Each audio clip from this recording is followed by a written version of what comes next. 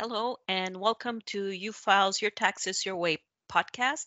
My name is Ida Celli. I'm your host for today, and we're going to have Jerry Vitaratas talk with us regarding our subject today, which will be for students anything that's related to their taxes. So, hi Jerry, how are you? Good, Ida. How's everything? Everything's good. So we have a very good topic today. It's geared to all the students out there and how taxes affect them. Yeah. So what are let's put it this way. What are the tax goodies that the government gives if you're a student, right? That's essentially what we're going to talk about today. Let's start. Let's Let's see. start What's with how about the tuition tax credit? Okay, so tuition tax credit is the standard one, right? That's the Hmm. basic one. So that's a non-refundable tax credit, okay, that the government gives for the tuition fees you've actually paid during the year. Okay, so by non-refundable, what we mean in this case as a non-refundable credit, what we mean is the you cannot claim the excess credit that is above your federal tax, meaning that if you have more credits than tax to pay, then the difference unfortunately cannot be claimed as a refund. That's why the government calls it non-refundable. However, the good news for tuition is if you are in that scenario, which is quite common, let's not kid ourselves. Students who are full-time students in a post-secondary institution, usually they're not going to be that taxable, or they're not going to pay that much tax on their return, regardless of whether they have tuition fee credit or not, right? So for those individuals, they are likely to have an excess amount of tuition that they don't need to reduce their tax to zero. So what happens in that case is the excess amount can be banked, meaning that I can do what we call in tax circles a carry forward, okay, of the credit. But I have a choice, okay? If I've got more credit, meaning the actual tuition credit that I can claim, if I've got more credit than what I need to reduce my tax to zero, then I have two options presented in front of me. I can either bank it and carry it forward to the following year, or I could take that excess amount and give it to my parents if my parents are helping me with my tuition. Now, this is up to the student to decide whether they are transferring this to their parents or whether they are carrying it forward to a future year. Now, the tuition fees themselves are quite high. They're getting higher as the years go by. But let's not get too enamored with the credit itself, because the credit itself is not that high.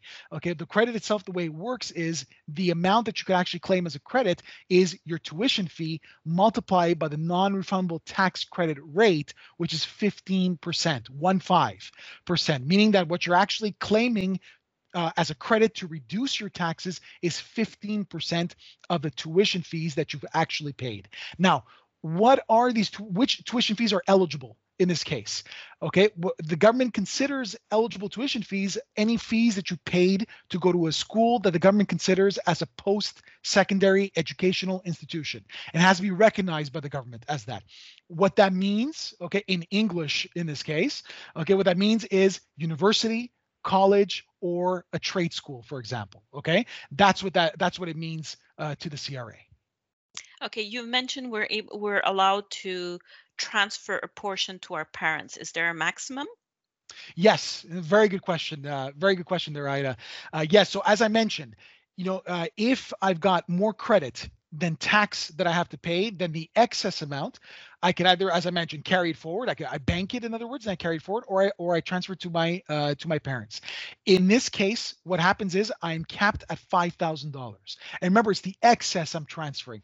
I can't choose to take the full tuition fees and transfer them over. As a first step, I have to use them against my tax owing. And then if there's an excess amount, that's the amount that I could transfer to my parents. And that excess amount is capped at $5,000. Okay, what if the parents' situation changed this year and the student had a carry forward, a decent carry forward last year? Can he use that for the $5,000 limit that they give to the parents?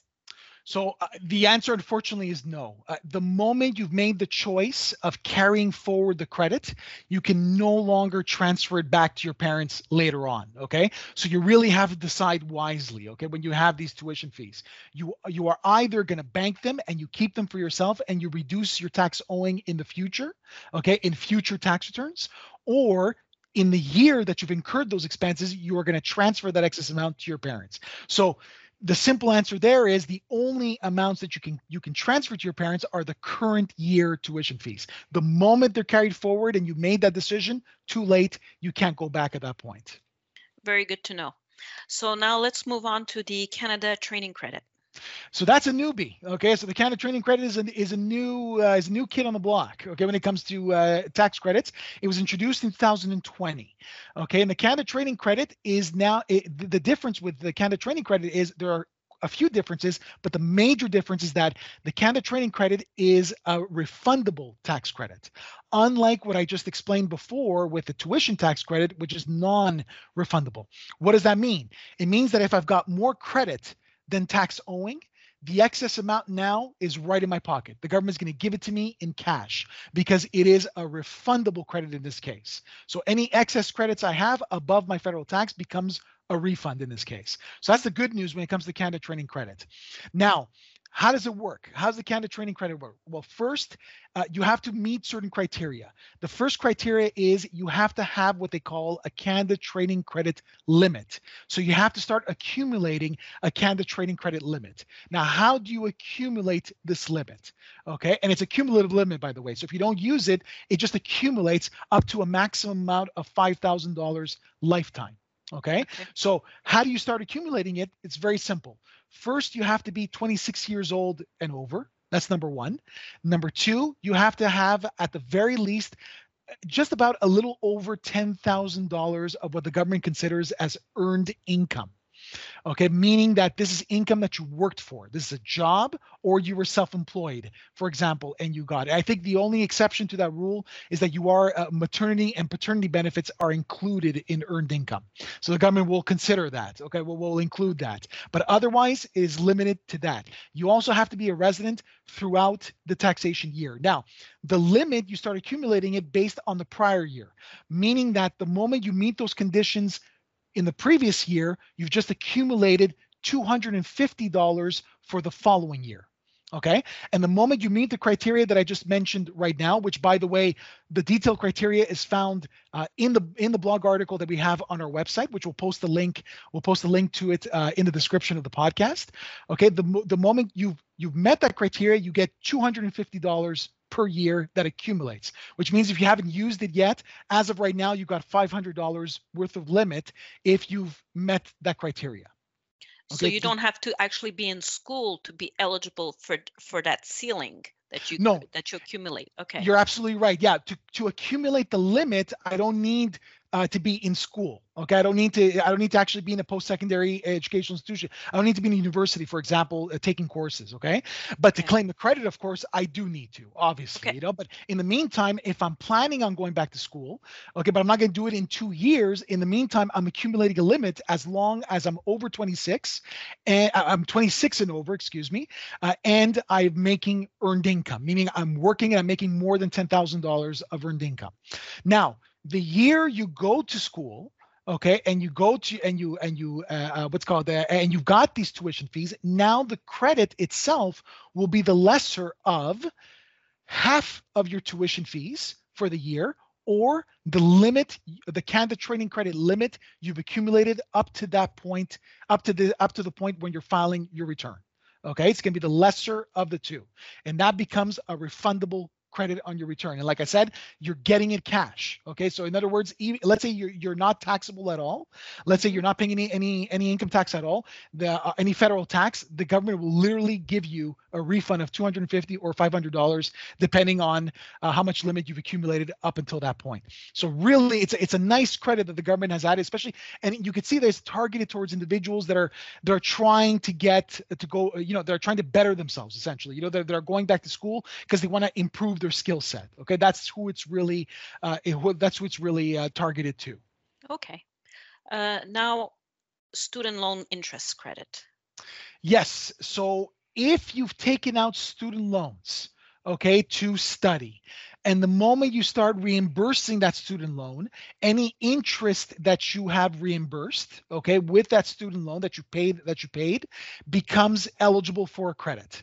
Okay, very similar to tuition tax credit. It is a non-refundable tax credit in this case. So again, any excess amount that you have, you bank and you can carry it forward for 5 years. Okay, when it comes to your student loan interest. So if you don't need it to reduce your federal tax to zero, then you simply carry it forward to a future year, and you can carry it forward up to 5 years. Now, the credit rate itself is 15%, just like the tuition tax credit. So you basically take the interest that you reimbursed, that you paid during the year, in other words, and you take 15% of that. That becomes your student loan tax credit.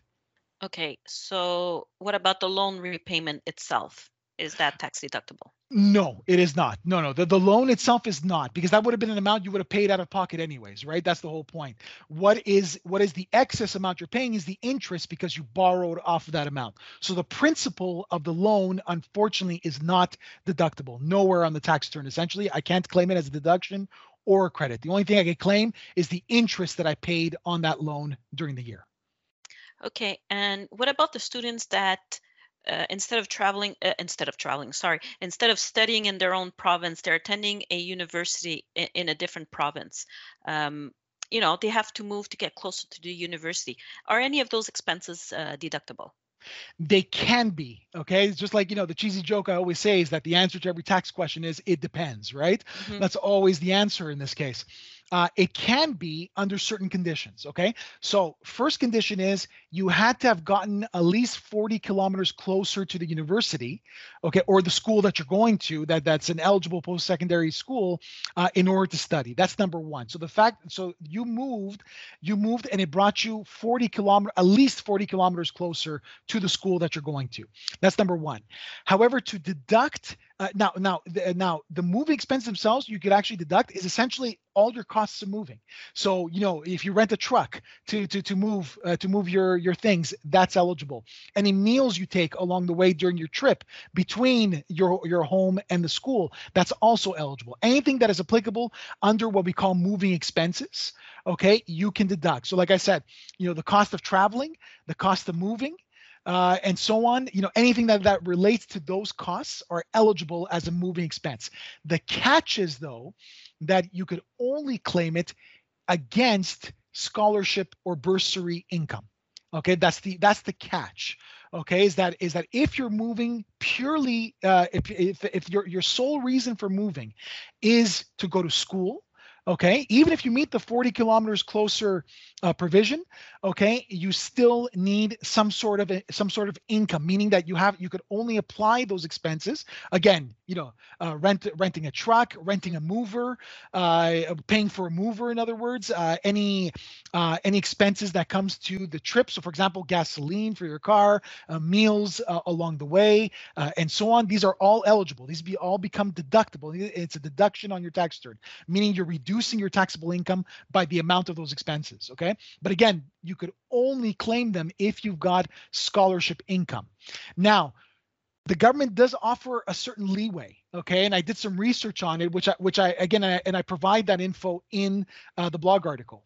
The leeway is if you're moving and you're moving for a job at the same time. So in other words, you're going to school and you found work at the same time in that city where the university is, then what you can do is you can apply the moving expenses against your employment income in that case.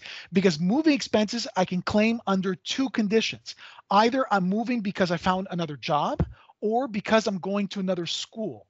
So if you found a job where you're going, okay, and then in that case, you could make the justification that you're moving because of a job, and at that point you could apply those expenses against your employment income in that case, meaning that you can't claim more expenses than your employment income.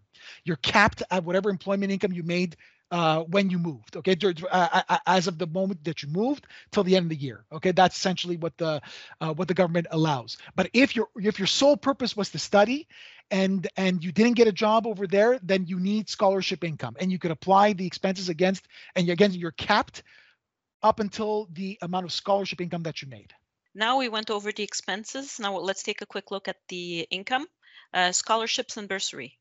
So right in the topic, Right right? I into mean, it. it just flows right into it. So Just scholarship and bursary. So that is so that's an important topic there, because this is essentially free money that on the tax side that the government provides. Now, the scholarship could come from anywhere, right? You could apply for any scholarship under whatever department that you're studying in.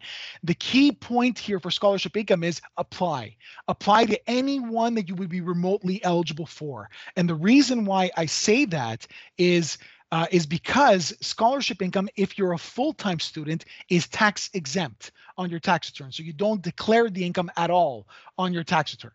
Okay, that's the good news. Okay, and now even if you're a part-time student, you can still claim a $500 deduction and certain expenses like your textbook expenses against that income, even if you're not a full-time student. But the government gives a huge leeway when it comes to scholarship income. The criteria to make the income exempt is simply you have to be a full-time student either this year, last year, or the following year.